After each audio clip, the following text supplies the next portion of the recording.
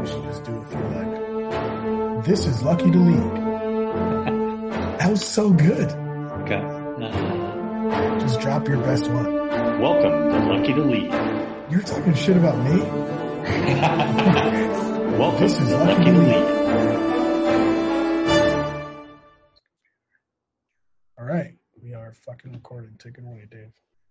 Awesome. Welcome back to Lucky to Lead. We are honored to have one of my mentors and best friends and all-around good guy, Eric Saramet, join us. He was currently the offensive coordinator at at Rutgers, and was the head coach at Air Force, and that's where we got to know each other and spent a lot of time, and to this day is one of my mentors and who I call for advice. So I thought it'd be great to get you on and see your perspective on leadership. Eric, welcome. Thanks a lot for having me. Yeah, I'm honored. This should be fun to record some of these ideas that we throw back and forth at each other all the time when we talk. For sure.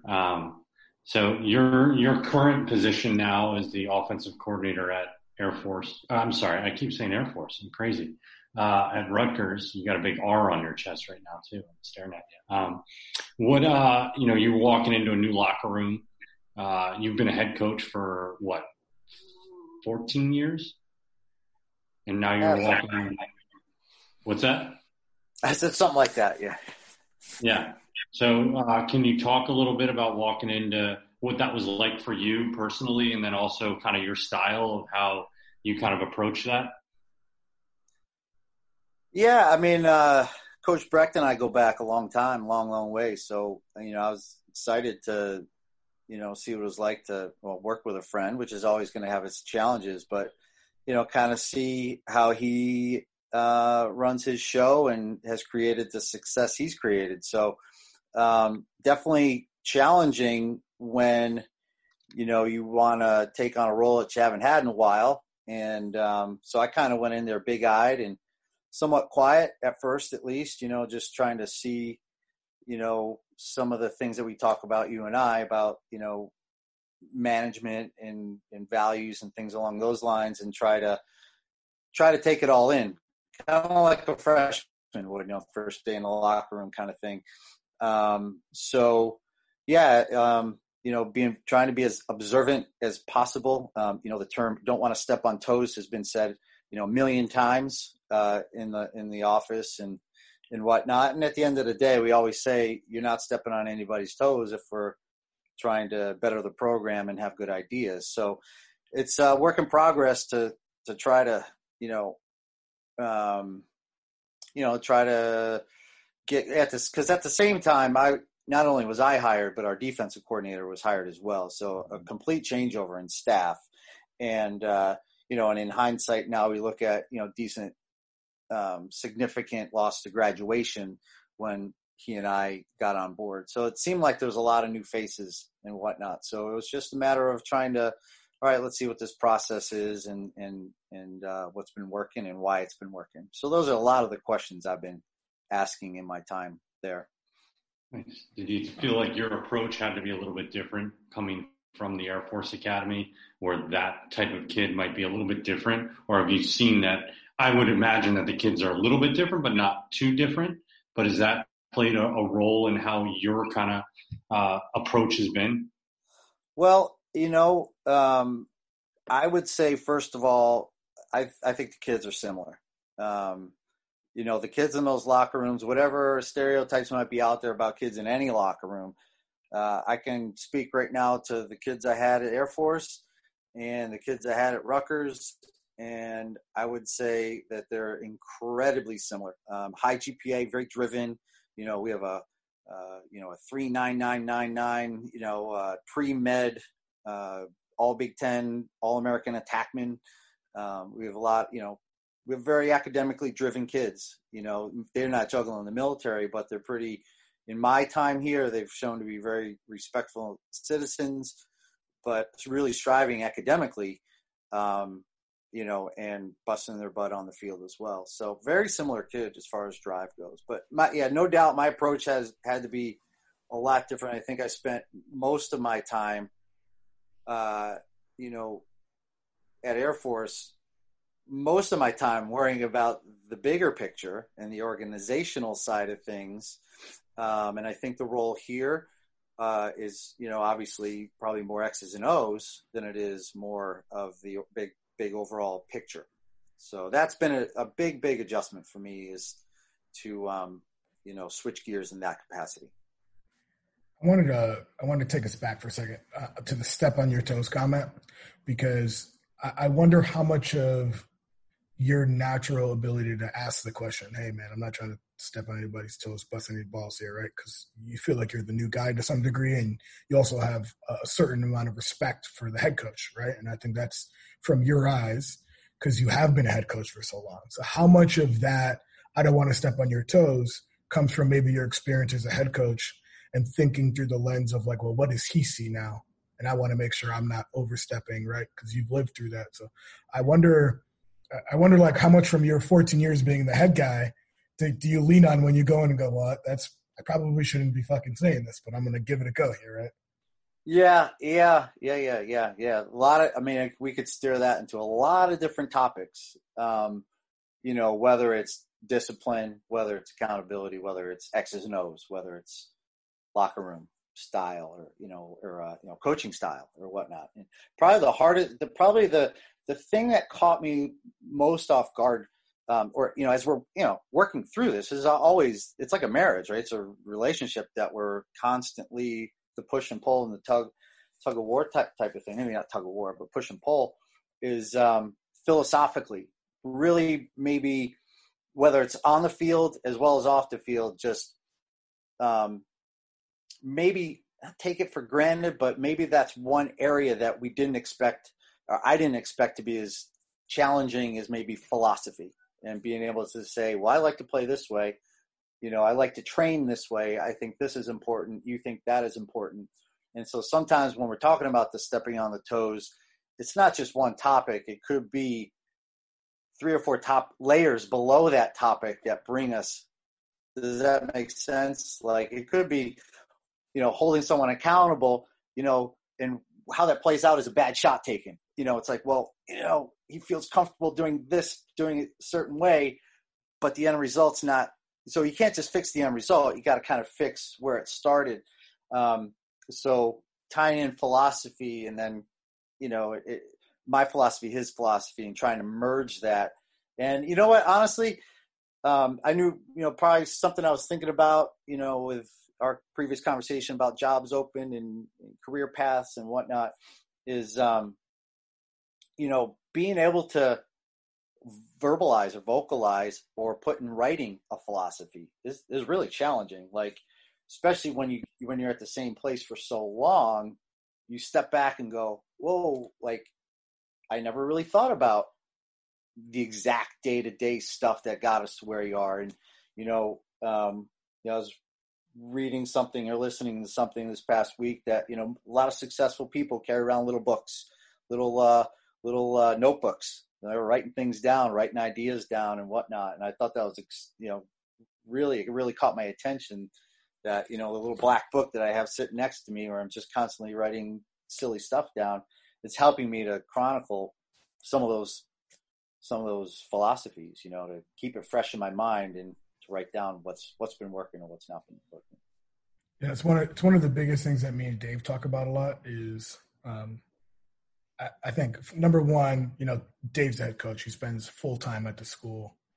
It's very much a part-time job for me, but I think he has seen like my commitment level.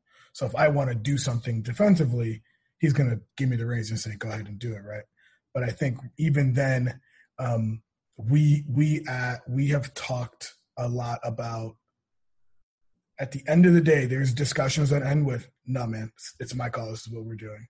So what was your first time in the new transition, right? Because you went from being the head guy, who was the guy that said, don't step on my toes, right? This is what we're doing, to now you're the assistant guy, and you may hear some no's. So what was your first no like? Oh, that's funny. I thought you were going to ask me the first time I said to Dave, no, we're not doing it that way. I think we should start there, actually. That's way better. And then him going. I was day one fall in the early spring when I was like, hey, can we do this? No. He hadn't even dropped his bag yet. No, we're not doing that. All he had to do was ask me like 2 or 3 more times. I'm like, fine. Like my daughter's fine. Eat candy. Go ahead. Do whatever you want to do, man. You're the one who'll get the cavities. Let's think about that. It was probably more, I'm going to say it was a philosophical, little bit of, I'm going to give you a long answer. I hope I don't give you too long of an answer. You know, I like that first fall when I got on board is just really big-eyed, trying to just see. We want to try to play fast. We want to try to create unsettled offense, very offensive-minded. And believe it or not, I was a little bit apprehensive about that. And so, you know, it's probably like, me wanting to pace of play really is what it comes down to, of going, you know, where we need to, surprisingly, because I really never thought I was this particular, you know, where does this guy go? And then where does that guy go? And where does this guy go? Right. So a little bit more rigid. And I feel like, maybe Coach Brecht was a little bit more, no, it's free flowing. They're going to make decisions. Right. And it was like, well, how do you teach it? You know, if, you know, I like it structure and then let them play. And it seemed like it was let them play. And I was like, it's kind of stuck. A lot of ifs in there. So when we talked about it, I was like, well, I think he should go here and he should go here. And I think that was kind of our first little, like, you know, no, we want to keep it organic. We use that word a lot. We want them to critical think. We want them to make all these choices. So my adjustment, trying to fit into that style, was one of those like, all right, you know, the players have been playing this way longer than me, because, you know, you have a junior is playing for 3 years, and so on. So I was like, all right, let me learn from the players how they've been coached in the past. And so I don't know if that answers your question, but that was certainly one of our little challenges, was me trying to fit into their style of play, when philosophically I was like, I think we should do it this way. And I was like, well, no, this is the way we've done it, kind of thing. I mean, I really like the idea that, I mean, it was a no. So then you actually just went and learned from the players instead of like trying to figure it out on a drawing board, right? Yeah. It's tough though, when they look at me and then they'll say, you know, what should I have done? And I could give you what you should have done, but then, you know, is that going to the rigid version versus the organic version? Yeah.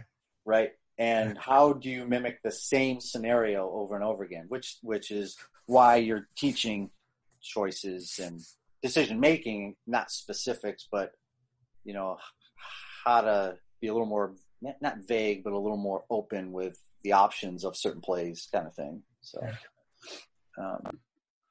I mean, it was, we thought we were playing fast. I feel like at Air Force, you know, well, we're going to keep the ball above the goal line. We're going to pass down and pick down. Every time we did that, when I go back and watch some film, we just held the ball and got our guys on. So I don't know if we really generated. Would you agree with me, Coach Cohn, or? Yeah, I mean, I'm with you on that. But I feel like as a coach, you feel like the ball's above the cage. I think going back, thinking about it, the reason why we didn't do that, because we didn't trust the guy to throw through to X. I think that was really the part of it for me, was, you know, we don't know who we have back there. Can we throw it back there and actually get it back up top? So why not just keep it up top? Yeah, yeah. But yeah, I think to your point, did we get much out of it? No. We just got our guys on, threw it around, and got into whatever we were doing.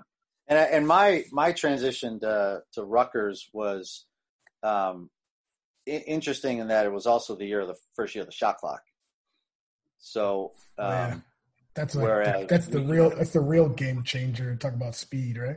Yeah, I mean, because I was very used to, well, we don't have to, you know, play so fast that we have to generate a shot. We can still kind of play fast, but then just get our guys on and work it, and, you know, miss it on purpose, so to speak, and just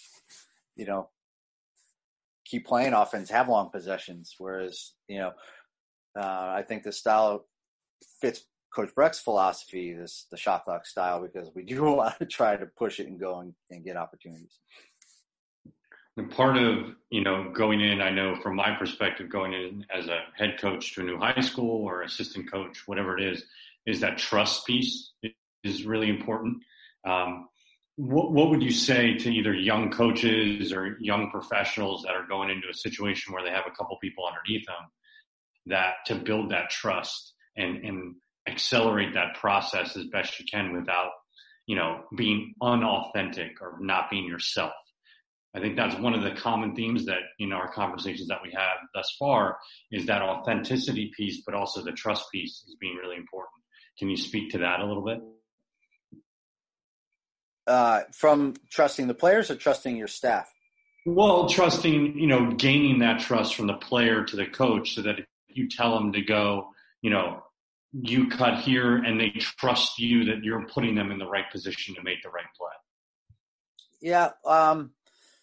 That's a great question. I just watched a TED Talk that talked a little bit about leadership and trust, and a lot of the military type of mindsets of the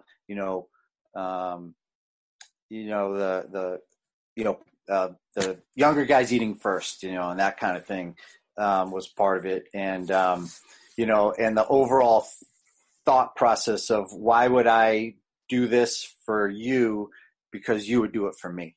Like kind of having each other's backs on that.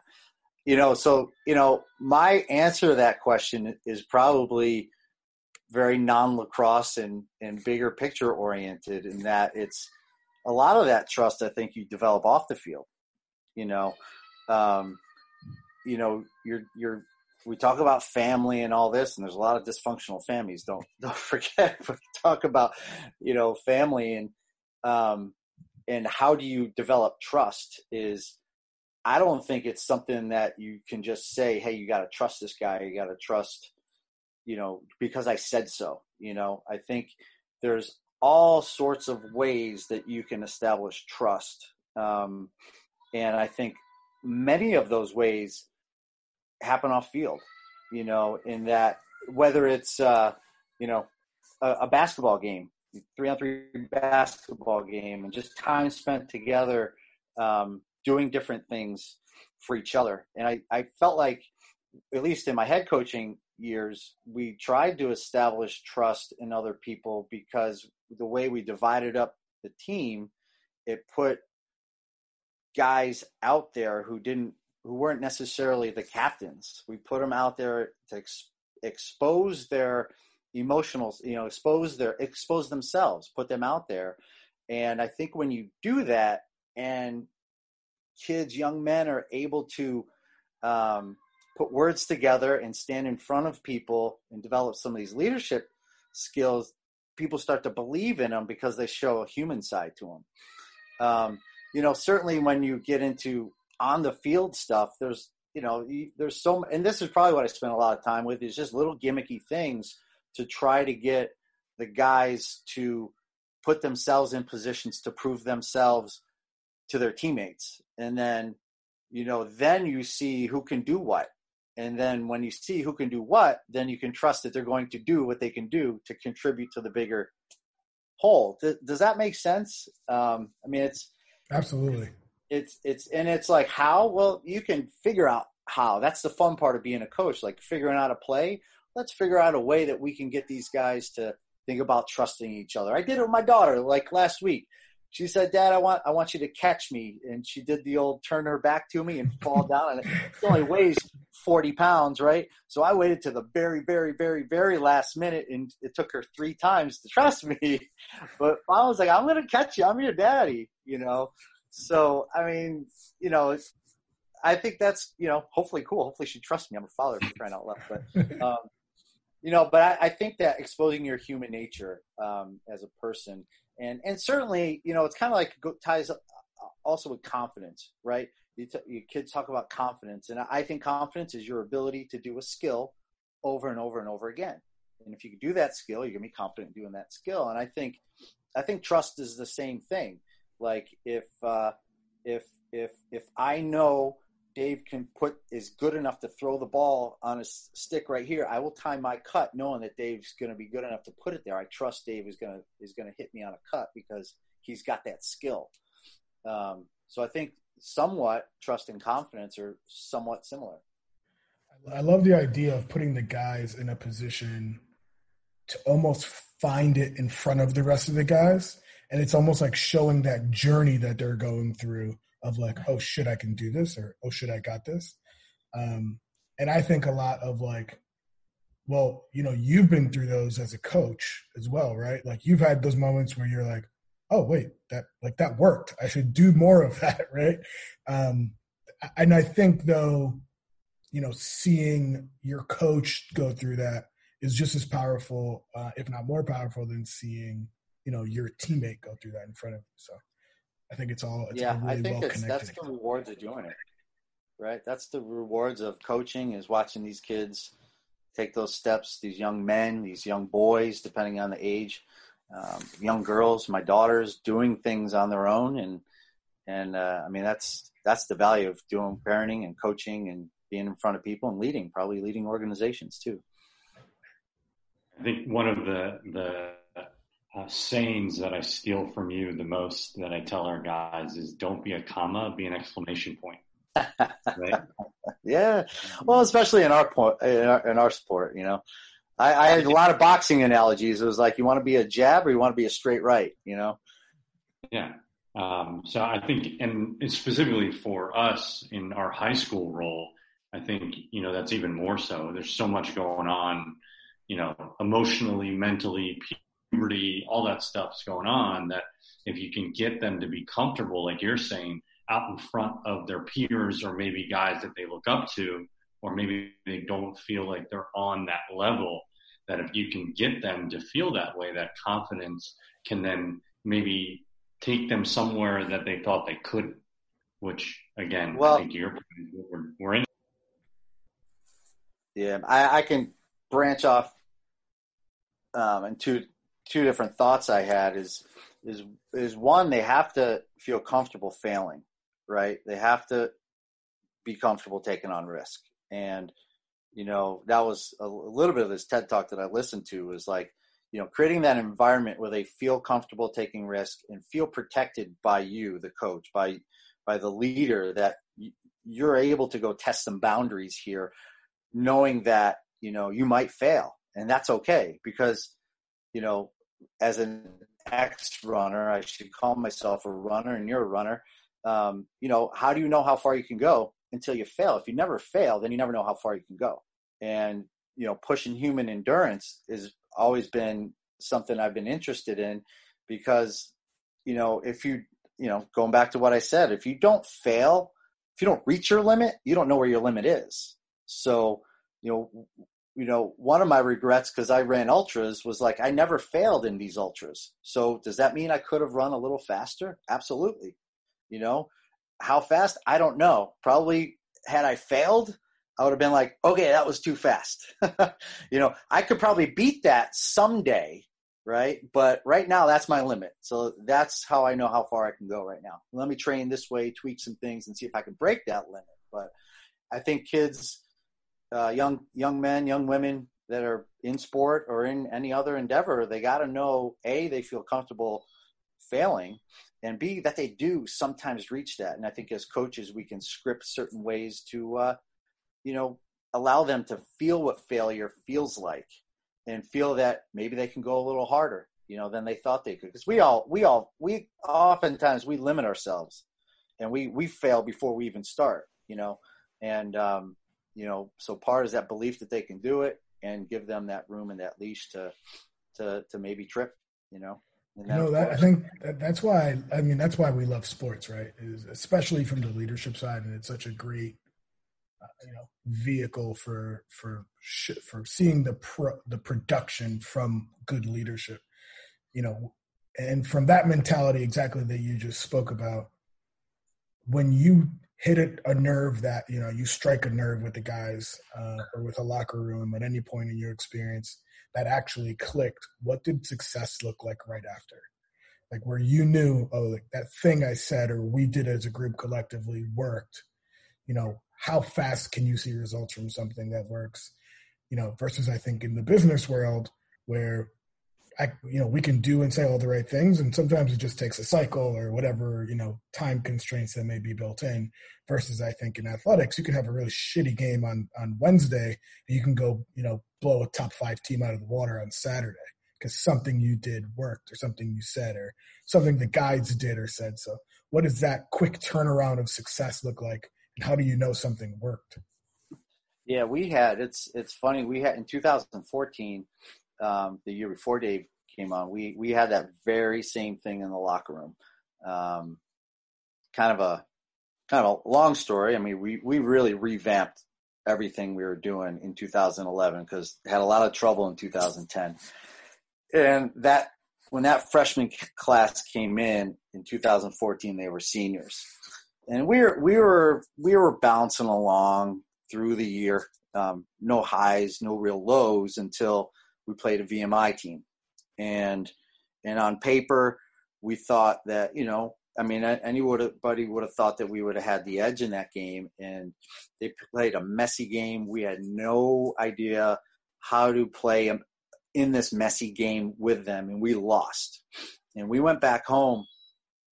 And I remember having a moment with my captains and really just asking them very colorfully, like, what are we doing? Like, what are we doing? Like, you don't believe in, what you're doing off the field. You don't believe in what you're doing on the field. Like, why are we even here? And we went on that year to have a great season and go to the NCAA tournament for the first time in, forever, and had a couple All-Americans that year and really turned it around. But I just remember that moment of asking them really about purpose. Like, what are we doing here? Because that game just kind of came to a boil of like, I questioned what I was doing. Everybody questioned what we were doing because it was that kind of a game. I knew I'd look back. I was even in the moment going, I bet you I'm going to look back on that, colorful conversation with my captains and go, something's going to come of this. I promise. And the guys turned it around. I had a great senior class, and they really did buy in. But we had a little hiccup where we were able to correct that going down the stretch, and we were in the ECAC at the time and win the tournament, and the rest is history. This is my last question, and I'll pass it over to Dave. But do you think that that's healthy? Shit hits the fan. Do you think it's healthy to always stop and kind of repurpose the moment for like reevaluation before moving forward? I think it's I think it's healthy. I think it's normal. If normal and healthy are the same thing, I think it's pretty normal. We all. I'm imagining, it happens in relationships, husband and wife, and, we gotta take a step back and, remind us of what we're doing and what our purpose is. And, if you're into goal setting, you always got to look back, look at your goals and reevaluate and sometimes restructure them. So I think it's a normal thing. And, I think we all do that in life, especially when you get to midlife. No comments, Coach Cohn. When you start to, like I said before, right, wondering, you've lived this life or you've coached for so long or you've been with this team for so long, and you get to the point and go, what's gotten us to where we are and what are the things that are important to us? Like, I'm guessing we'll talk core values at some point, but sometimes you got to pull that back and remind ourselves what we're doing and why we're doing it. And you can always change how. The X's and O's is the easy part. But it's more of the what and the why, and try to reset yourself. I totally agree, by the way. Yeah, digging into a little bit more of that, like those core values, what do you feel has been important to you, not only as a coach, but as a dad and in life, in your friendships? What core values do you think that kind of translate both on the field and off the field that you try to instill into your kids? Well, I mean, I place a lot of value on health and fitness. And I've always felt that, like, when you're of sound body, oftentimes you're of sound mind. I think, you could read articles about depression and they'll say, go exercise. I know in my personal life, when I was the most fit I ever was, I got married, had a baby, took over as a head coach, good things were happening. And I placed an emphasis on that in my head coaching endeavors, that was going to be important. But certainly the accountability part and the discipline part play into that, because, you have to eat well. You have to avoid alcohol and drugs and things that are going to, hold you back as an athlete. You have to rest. You have to study to stay eligible. You want to be building, so you want to be, eating proper amounts of protein and monitoring it, and when you have some data, you can look at how you're training and how your grades are. And it's all real stuff that you can wrap your hands around to stay motivated with it. And, we're human, everybody's human, and we all want to take the path of least resistance. But, the ones that strive for greatness don't take that path, and not everybody's wired that way. So, that's where some of the leadership and some of the mentorship, some of the, some of the accountability and the numbers have, the motivation, and that type of stuff needs to be structured so that these guys remind themselves that they're part of something bigger, and their responsibility to be a part of that greater good is to do their job and be healthy and be able to give it their all when they're called upon. Yeah, I think, that's something that definitely is translated into our program for sure. The running aspect is huge for us. And I think, to your point, how you look at it from the outside and you just say, okay, well, fitness is a core value. What do you mean? But then you look at it when you break it down, the discipline and accountability and doing the right thing off the field and putting the right things in your body, all of that plays into that and makes you, if you're fit, you can be a better lacrosse player. Like there's definitely a correlation between the two. Now, some guys can get away with being not fit and being a good lacrosse player, just the nature of the position or the nature of where and how they play and the guys around them. But I think for the most part, and definitely in the sport in the last 10 years, I would say that fitness aspect has become, a critical aspect to be successful on the field, I think. Yeah. And, you can argue that, your slickest player that, might not be the most fit. If he was a little bit more fit, maybe that might be that much better.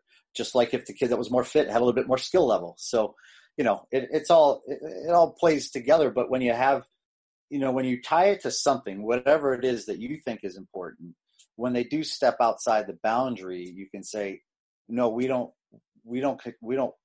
work like that. That's not who we are. We place a value on this.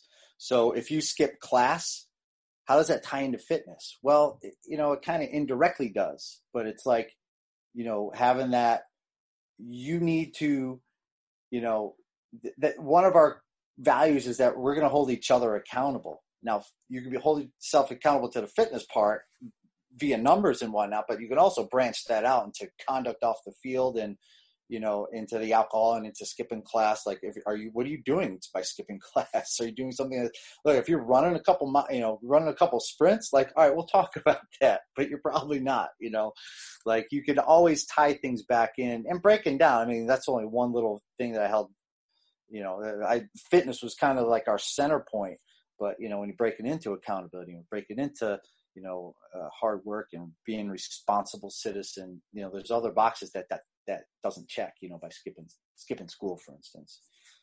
Yeah. And I think, I'm thinking about, okay, so you have this in place. The hard part is the execution of it, right? And holding the kids accountable. And, I know in the back of my mind, having those difficult conversations with kids, we just had one this past year. I had to kick him off of our team because he wasn't doing the right thing off the field. It had nothing to do with his ability on the field. It had everything to do with his actions off the field. And it was repeated, right? It's a little bit I don't want to say it's like watered down a bit in a sense. That's probably a horrible analogy, but because they're high school kids, you got to give them a little bit more chance to, redeem themselves. Can you speak to those conversations you've had and how those have gone with kids that you've had to say, hey, we either you can't be a part of us anymore, or you have to do these things to be a part of us again? I know that's really hard for me. So yeah, well, yeah, it's that. Yeah. Yeah, that is one of the hardest things. I agree. When I took over, I had a lot of problems my first year. It was like 2010, ton of problems. And I looked at myself and said, if I was an athletic director, I'd be sitting this head coach down wondering, what the heck are you doing? And I remember going in saying, I'm going to clean this up. Like, I got this, and I established this system where it was like, if you screw up, not only are you done, but the chief in charge of your tribe is done too. And I tried to really go strong arm all the law on it. And fast forward a little bit, when we did have an issue that year and the kid wanted to come back,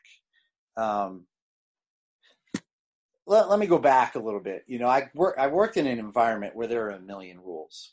So the idea that you are a, quote, cadet in good standing, right? That was their rules, right? And they were my rules too, because if you're not a cadet in good standing, you're no good to me.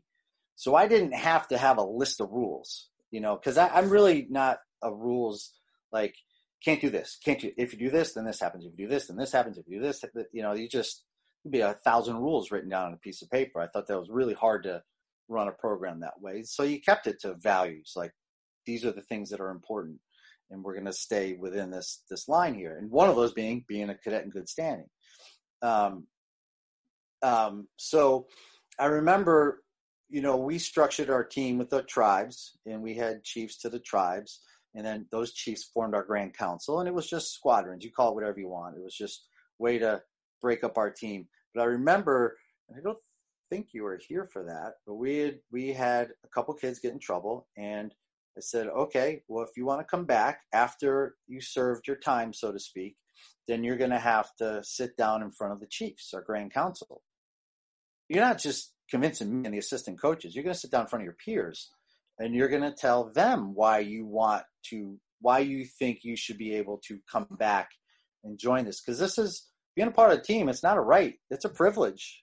And, with that comes a set of standards. And I remember those guys telling me, Coach, who sees how he acts behind the scenes, I think he's going to get in trouble again. I don't feel comfortable if he's a part of it, because a black eye on him again is a black eye on all of us, right? And, I leaned on those guys. I said, okay, I trust you. I mean, that's your decision. And I'll talk with the coaches. And we agreed that we would not take him back. And I thought that was pretty interesting that they would do that for a peer, because a lot of times you find, oh, he's a good player, we're going to take him back because he's going to score goals, And I felt that was one of the points when I was coaching those guys that I knew we were onto something when they had the courage to be able to say that about a peer. I thought it was pretty interesting. I don't know if that answered your question, but no, it definitely did. I feel like Ronnie's getting the curtain is being peeled back, because, like, obviously we do everything that we do as a team is what we did at Air Force, and what you created, right?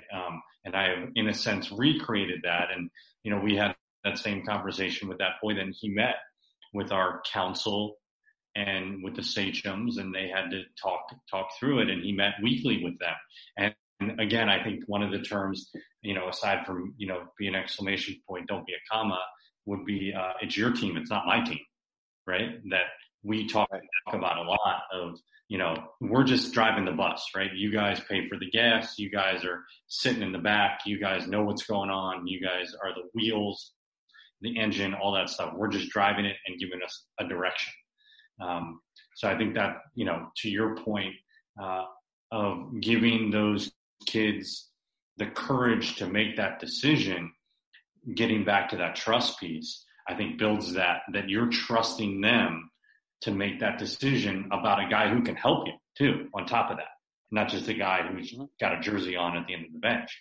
I think even more so, and I think to your point, you could definitely feel, I'm sure you could feel that, okay, we're on to something, that those boys felt that they could do that and felt the courage to do that with their peer in front of them.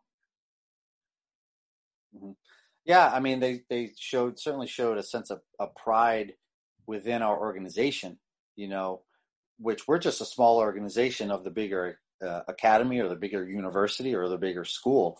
And I keep thinking right now is, I have a lot of time to think now with this whole quarantine situation, but it's mission, it's vision, it's core values. I think you're handling the mission and the vision probably with your administration and what the school thinks is important and what they want to see out of the program. And I think the opportunity for the guys in that locker room are to really talk about the core values and what it means to play at St. John's, what it means, what's important to them while you're steering that conversation. Let's call it the way it is. Like, you're not going to go to your son and say, hey, do you want carrots or candy? You're going to say, do you want carrots or green beans? Right. So, you're able to steer that, yet let them own it and have their voice heard, and I think that's why with all these questions, it's not, well, to get trust, you just pull on a rope and you do the rope thing analogy, or you turn around and catch them. Well, sure, you could do that, or you can, hit multiple topics by working with these guys to get them involved, to get them to feel like I am a part of the bigger picture that we're playing for, not just that I'm playing for something, but I'm actually a part of that. And then you're hoping that as a legacy, when they graduate, they come back and you're like, hey, Dave, hey, Coach Cohn, you mind if I talk to the team? And they're like, hey, man, I remember playing here and I learned all this stuff. And I think you guys, if you guys just embrace this and speak in the same language, that's how you leave that process, for the next generation. It's talk about timing. So Eric, we've been hosting virtual meetings with our guys twice a week.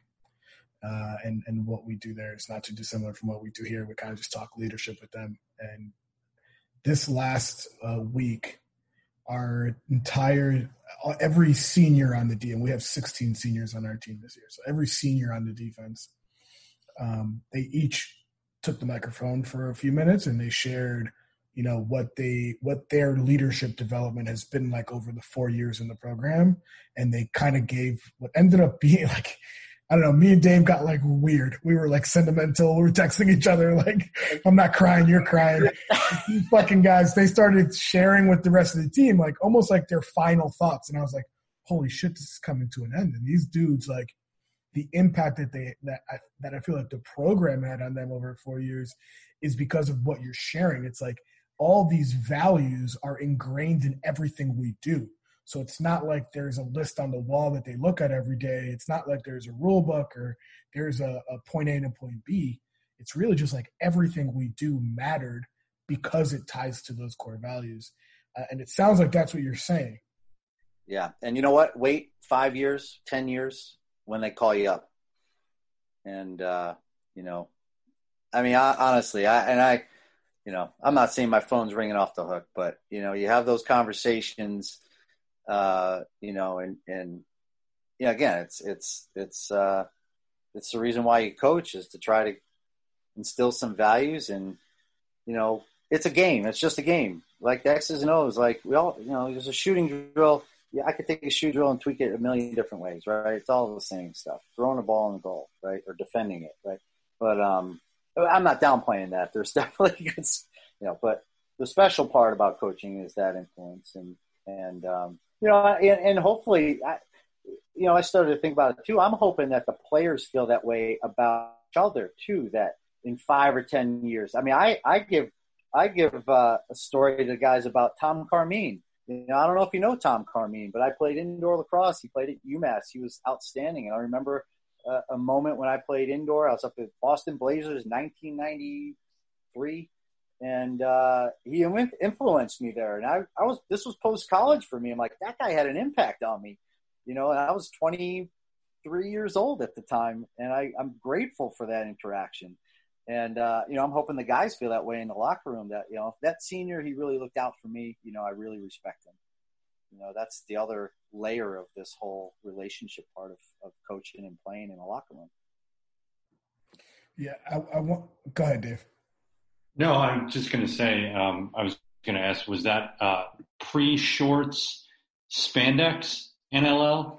That was spandex NLL. Nice. Yep, definitely wore a cup, but fortunately the jerseys were long. Big time. So I was actually gonna zoom out for a second on your career. And since you brought it up, it's perfect timing. I feel like everyone that I've talked to on this topic, and I'm sure, you both the same, everything that builds our philosophy, if you had to write it down, right? You said that at the beginning, right, Coach? So, like, if you had to write it down, everything you'd be writing down is a collection of all the shit that you've been through, all the experiences that you had, the failures, the victories, et cetera, et cetera. How do you take, you spent 4 years playing in college. I'm sure you learned a ton from your coach, from the guys that were there. You guys had a championship run, et cetera, to then go and playing in the league, right? You learn from dudes who were, some of those dudes were real pros, right? Like it was a business. It was all business, and those guys, the outcomes, I'm sure, matched the input for some of them. I know you spent a year up in Ithaca at Cornell.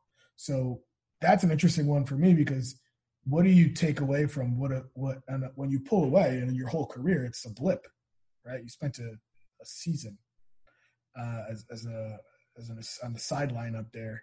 So what do you take from all these experiences that you're able to pull together what now has built, Coach Saramon's values? Yeah, that's funny. You know what? I got there in the winter. I spent like half a season there. I wasn't with him in the fall. I was only there for a few months. And you know what? The biggest reason Air Force was extremely competitive in my latter time there, I learned it in Ithaca, because I was the volunteer and I coached the scout defense. And, at the time I enjoyed it, because most scout defensive or scout team players don't get any love and don't get any attention and don't get any work. And when you feel neglected like that, it's the piece that could really make the team fall apart. And when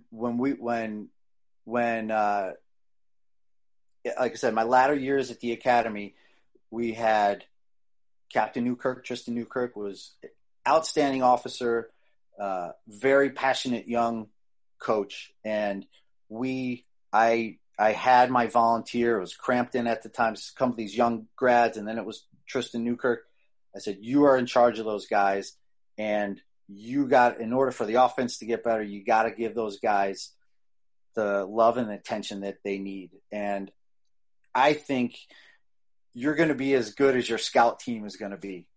And I got that when I was at Cornell, because I worked with guys that were never going to play or didn't play much. And I was able to give them the attention and the training. And, it wasn't, like I said, I was only there a short time, but I really, really grabbed that as like, and it tied in more to eventually in a not direct way, but into the idea that, everybody's important.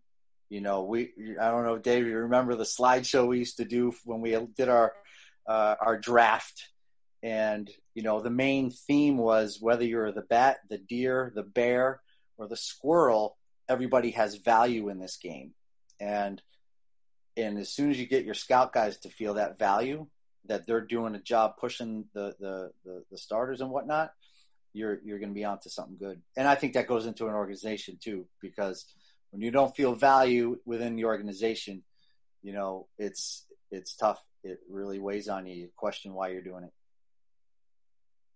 I think it's looking back, like Ronnie said, on the little blips that make such a huge impression on you is so important. Can you speak? I know you played for Coach Massera at West Jenny. There's a ton of coaches, a ton of guys. Can you speak to what, he kind of instilled in you that you now as a coach and still try to instill in your guys? Because he's a legend in high school lacrosse and in lacrosse coaching, period. Well, a ton of lessons. But this probably sums it up. This is like what most people on the outside looking into the other than the West Jenny 3-on-2 drill, right? Everybody, probably knows somewhat or heard a little bit of story about the reservoir, running the reservoir. And the reservoir was a big hill that each team would run, and it was a kind of a rite of passage. And I remember the year we ran it, we beat, Henniger, we beat somebody handily, 10, 15 goals. And, we veered off, got off at a different exit to go to the reservoir and run. And we were like, man. And that was really before it became so iconic. And it was like, a couple of things that was, you're not as good as you think you are, so stay sharp. That game wasn't perfect. We made a lot of mistakes, and we didn't play the way we should have and could have. And so the idea of you're never perfect, and fundamentals are always important, whether you win or lose. If we're not doing things properly in the process, we're not result oriented. We're process oriented. You won the game, but you're still running. But coach, we won the game. Yeah, but we didn't execute. We didn't do things the way you were expected to do it. And I thought that part and with that is the discipline. And why didn't you do it fundamentally sound? Well, you didn't have the discipline to do it. And we wore our socks up because that was our sign of our discipline, and et cetera, et cetera. So those ideas about process and about accountability and discipline, that happened early in my life. The next chapter of my life, I went to Carolina, and that was the Wild West. That was best guys played. It's not just work hard. It's you gotta have excessive talent. And so not that you didn't have to have talent in high school, but it was much more. Probably a lot more corporate, like not in the process, but like you either perform or the next guy. And we were deep. So we played a ton of guys. So we were fighting for time, and that competition part was part of it, as well as a little bit more of good ones play, but probably the thing that I'm going to guess, I would say you would strive for, because we have a shared coach, Coach Mead, and Coach Mead was my assistant at Carolina. It was how do you, because this is a question I would have for discussion. How do you, when I was at Carolina, we expected to go play for a championship. And we did, because they won it in 82, 83, 86. So every one of those guys, when I got there, had to taste the Final Four weekend. And so my first year, it wasn't, are we going to the Final Four? It's, we're going to win a championship. And it was a big deal that we lost in the Final Four. We lost to Hopkins, and Syracuse ended up beating Hopkins that year. Probably one of the greatest championship games, I think, ever played.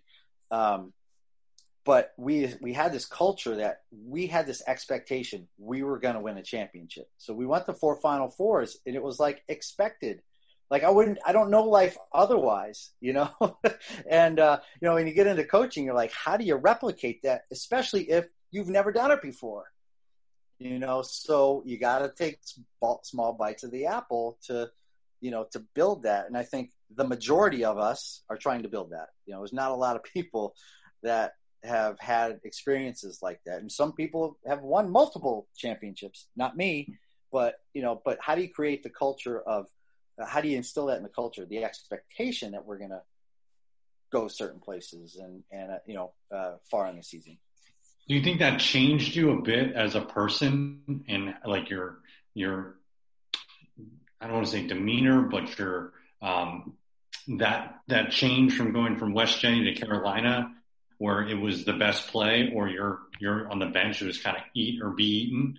a little bit? Do you think that changed kind of your perspective on what your outlook looked like? It wasn't so much team, and obviously you guys had a good team and great team, and you guys were together and all that stuff. But do you think it was the dynamic was different than your experience at West Jenny than at Carolina because of that, the best guys play, period?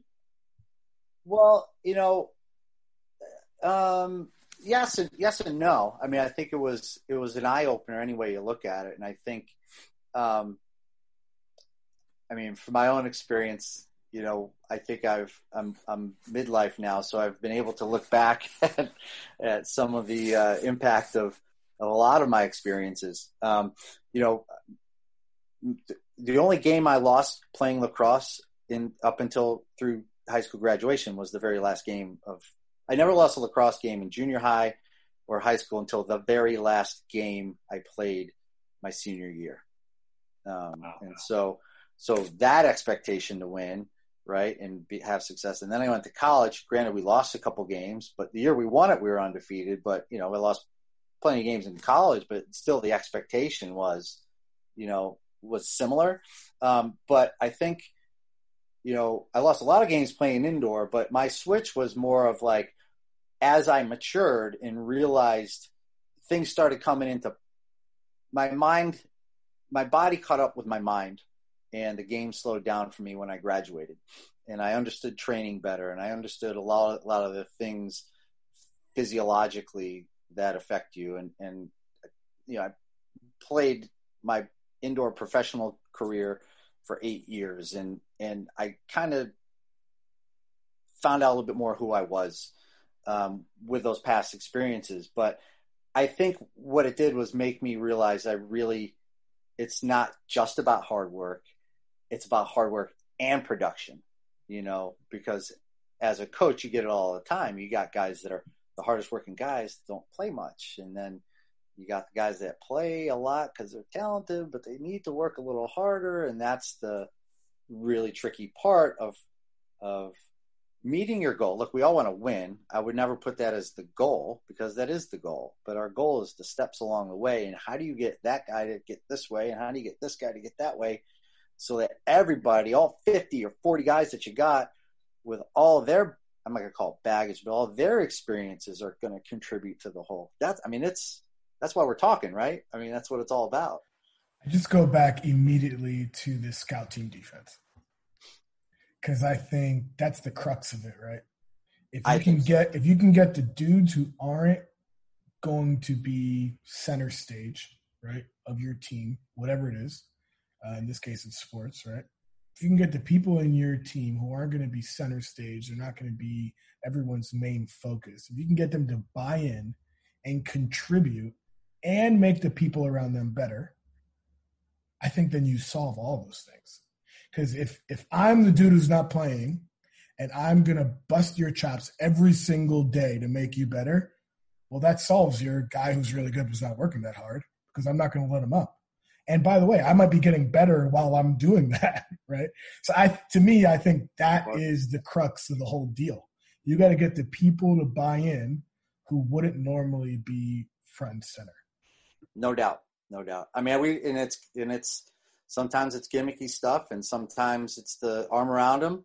It's the sprints, losers run. If the scout team had a day and, the other team gets the balls, we've done, I don't know if you were around, Dave. We did, when you do your scout man down against the man up guys, I brought marbles. All right, this is for all the marbles. And when the scout guys won it, they took the marbles. They were able to have the pride of the bag of marbles because they won all the marbles, And, so, that's the fun part, right? But no doubt, getting those guys to buy it. Our team, I talk a lot of the academy because there's a lot of, the stuff we've done there, and the stuff I'm trying to influence here at Rutgers is trying to get those guys back at the academy. They named themselves. They gave themselves a name. And, I always felt it was important that when a scout guy had a good practice, that we reward them down at the other end, so to speak. And then we rep them for a day or so, whether or not they're going to play or not. Like, I thought, maybe sometimes my assistants didn't understand the why on that, but you got to keep them motivated. If they know they're never going to get looked at, because then it's like, oh, coach, I'm never going to play down there. Coach doesn't give me a chance. Well, I want to make sure if you earn it, I'm giving you that chance. And, I think that's vital that they're able to, look, and if if they are getting better, then they stay down at that end.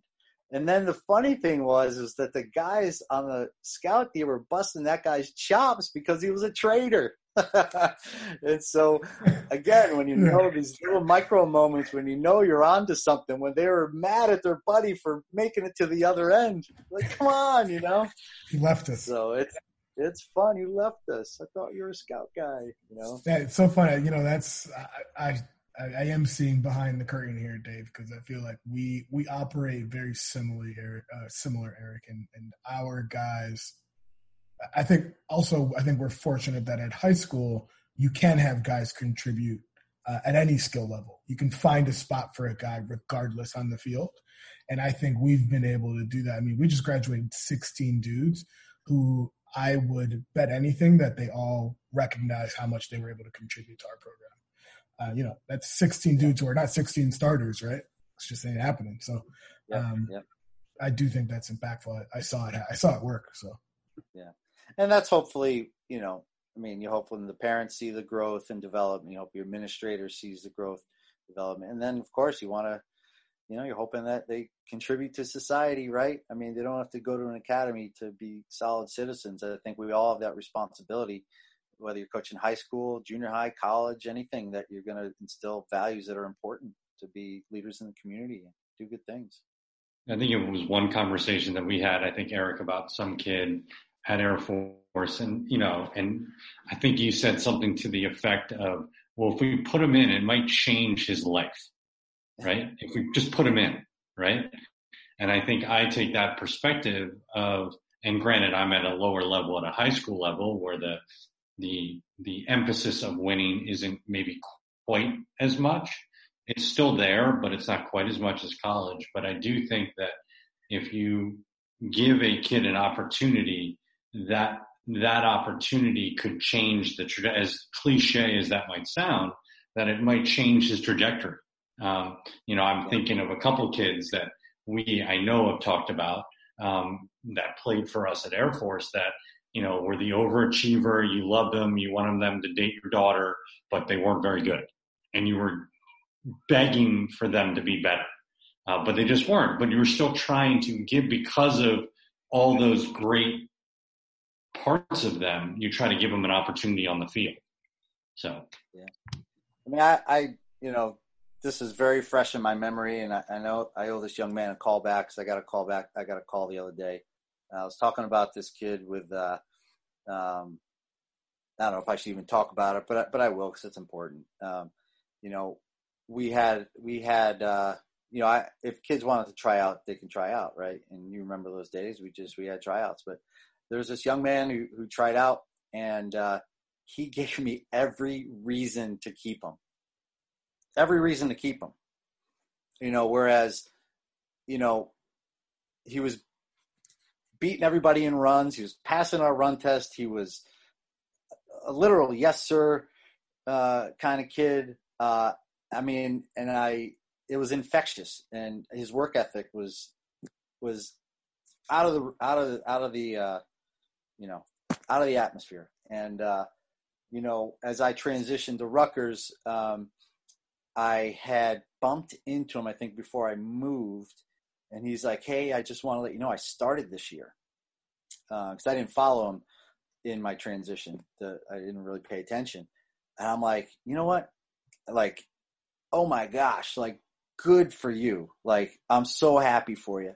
And 2 days ago, he gave me a call to thank me for the opportunity. And I'm going to call him back. If he's listening, I'm going to call him back. I had a little bit of travels this weekend. I want to make sure I sit down and have a good conversation with him. But those are the moments this is the why you do it from our end. I mean, it's unfortunate that some of our sport, is getting to the point of wins and losses are so important, in the administrator's eyes. I understand that it's the business, but I think our sport is still in a position where, I mean, all the sports are in a position to value this, but, I think that's why we're having this discussion.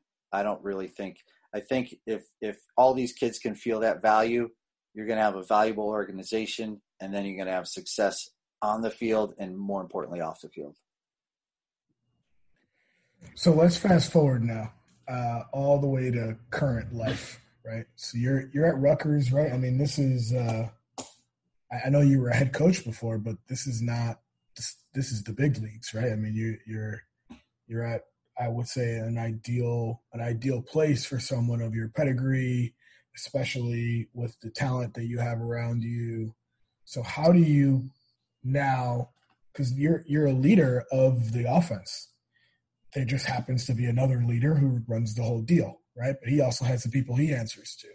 So how do you own totally the offensive side, or that side of the team, that piece of the team, totally, when you have this kind of, I don't want to say looming, but you have this larger kind of body that you're also kind of a member of, right?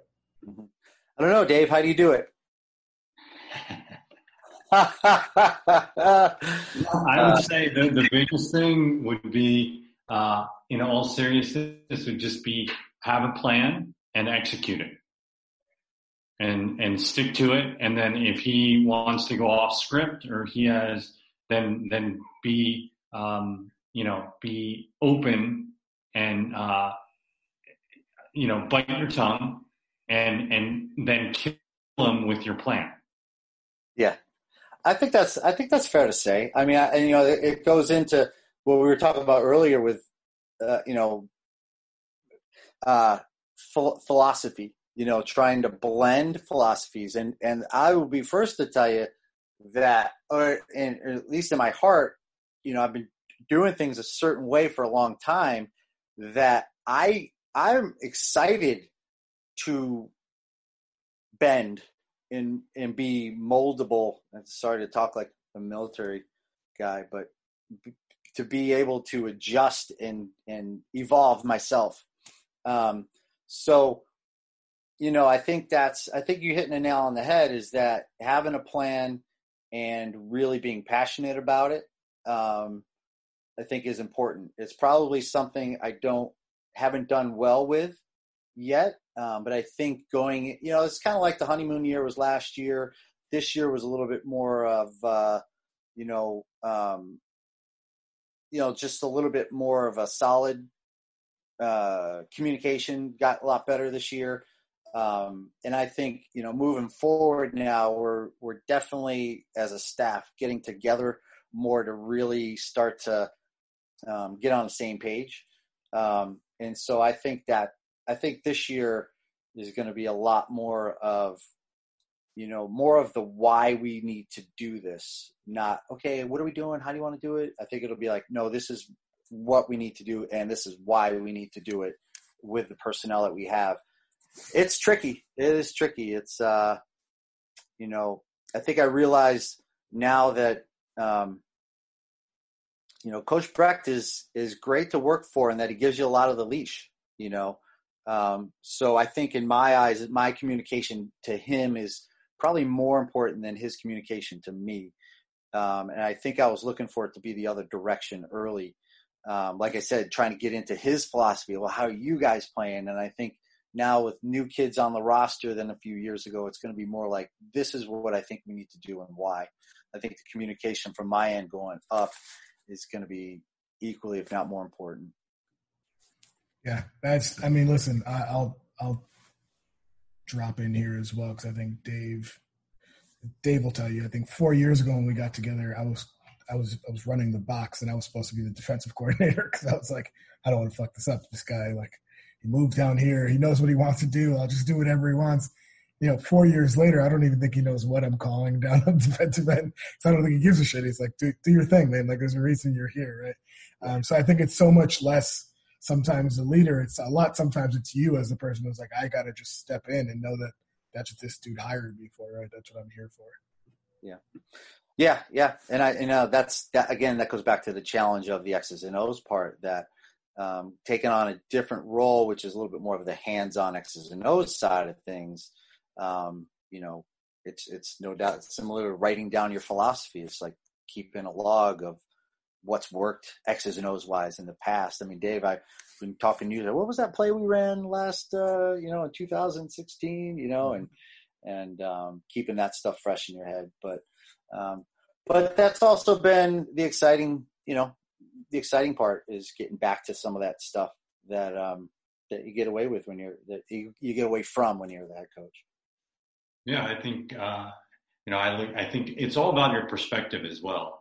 I think me showing up to Air Force and then you letting me have so much leash was frustrating because I wanted you to tell me what to do. But then once I got over that hump of like, okay, I have a plan. I know the kids. I feel confident in our scheme. This is how we're going to teach it. Then I got to the other side of now I look at it from a perspective of like, well, thanks, because you allowed me to get over that hump for myself. So I think, again, it's where your perspective is. And I think it takes a little bit of time. And if you're all at the same, wanting the same thing, which is, winning, producing great kids who are going to be, go out and be good people. I think if you're going at it from that perspective, but also seeing it from both sides, I think you're going to develop into what you want it to be more often than not. That's what process does, right? And I think I'm probably similar to you right now, to be honest. I think a little bit of that, exactly what you said about getting over that hump. And I think looking forward to next year, I think is probably getting to that top of that hump and starting to go over it. That, because the other thing is the players are going to be more used to me now too. So it's not just the message going outward; it's also that interplay with the players. Yeah, I think that's huge. I think the like even looking at practice this year, first 4-year group, it wasn't, hey, let's do this, let's do that, and they could go out and do it and rep it, and then you could tweak little things where it wasn't the big picture. Okay, this line's here, this line's there, balls need to be over here. It wasn't as much of that. Yeah. And then I think the other piece from the X's and O's, aside from that, is those kids understand what your philosophy is. And I think getting back to what Ronnie kind of talked about in our Zoom meeting with our team the other week was that, you found that they get it, right? And that was, I think that was evident in practice because you saw guys holding each other accountable for, not touching the line or, not hustling in between, the drills or, taking a play off and actually not me yelling at them, but them calling each other out. I think, one of the other things, we had our first fight in practice in 4 years. We've been begging for We made it. We're real coaches now. Yeah. I think, again, it's a process. Well, it's interesting too. I just had a little thought, holding people accountable isn't necessarily, waiting for them to mess up. Some of that is prevention, like I can be like, hey, we're doing the full field yada yada drill. Hey, freshman, you go here. Hey, you go there and you go there. And I think that's, a little bit more of hitting it before you screw the whole drill up and have to come in on a negative tone. It's making sure those upperclassmen are taking care of those younger guys. Absolutely. So, Coach, we want to be respectful of your time. We're going to start to wind it down, but I do have I wrote down a few questions along the way here. So, number one, what was your biggest leadership influence along the way? Probably Coach Masser, West Genesee high school coach. Yeah, there's no doubt. Only for a lot of things we talked about earlier. I went so far once to say, sometimes we played like winning didn't matter. it was more like we didn't want to screw up, but we wanted to, make sure we were dotting the I's and crossing the T's. Of course, the older I get, the more I realize that, well, it was really, it mattered. Yeah. But, and I got to say, I worked in a place where you were able to see a lot of, good and probably Dave can attest, or most importantly, bad, attempts at leadership. And, when you spend that much time, you're able to grab different pieces of tips, ideas and help form your philosophy. But going back to high school, I can't not say it. It's 40 years, not 40 years ago, but it's, it's 30 years ago. But, still to this day, I keep in touch with the coaches and we share ideas, and it's just very grounding, Along with that question, I think last week our guest also, I think we opened up with it last week with a story of just like a really bad leader, and he learned so much from that. Is there anything along the way that like wasn't good that you're like, okay, definitely not going to do that style? Well, I think, without naming names or, I think when you get into, especially in this age, back when, I'm 49. So, back when I was, the formidable years, the college years and whatnot, the times have changed. And, I think what I've realized, especially with this generation, is they do need to feel valuable.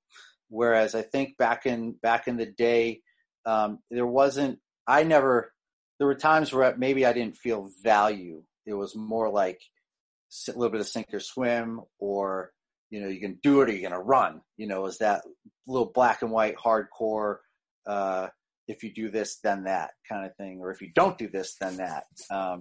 And now I think it's more of an emphasis on, the person and the motivation side. And I think coaching's evolved that way too, getting them to feel important, getting them to feel motivated, having positive influences, talking about leadership, and really working more with each individual's contribution to the whole. Whereas I think before, it was maybe a little bit more focused on the whole, just plugging in bodies,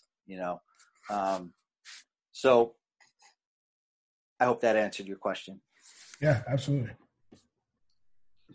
So, Coach, kind of last question here, looking kind of through your lens that you have now as a dad, as a coach, is there anything that you sticks out in your mind that you would do differently when it comes to your leadership style or as a coach that maybe our listeners can maybe take from it and more so than already what they've been listening to? Well, I think everybody's journey is exactly that. I think when I was younger, I tried the harder core, exhausting, do it this way, a little more ranting and raving, so to speak. I've realized now, kind of like my previous answer, that it's a little bit more delicate to handle situations differently, within the bigger picture of standards, keeping everybody in line, so to speak, within what you feel is important, but understanding that, we actually said this early, that, when you're a career coach, everything you do, lacrosse is important. It's the most important thing other than family, right? But some kids might want to actually be a doctor and not a professional lacrosse player. And some people might like to play music, an instrument, or have other interests outside of lacrosse. And I did too as a coach. I get into running, I get into fishing. I like doing different things too outside of the career. And I think, respecting that not everybody, all of these kids are wired the same way. Getting them the challenge is getting them, when you have them, to feel that it's the most important thing when it needs to be the important thing, I think is kind of that balance. And I think that's the same thing applies when you're a father, and when you have other things going on in your life, that you're able to understand that there are more things, in life than lacrosse,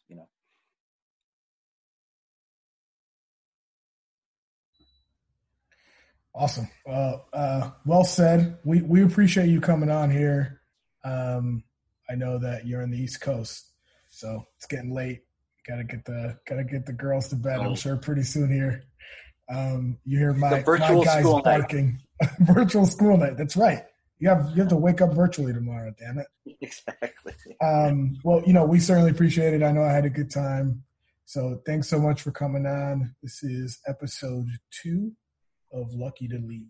Thanks, Coach. Honored. Thanks so much, guys. I appreciate it. It was awesome.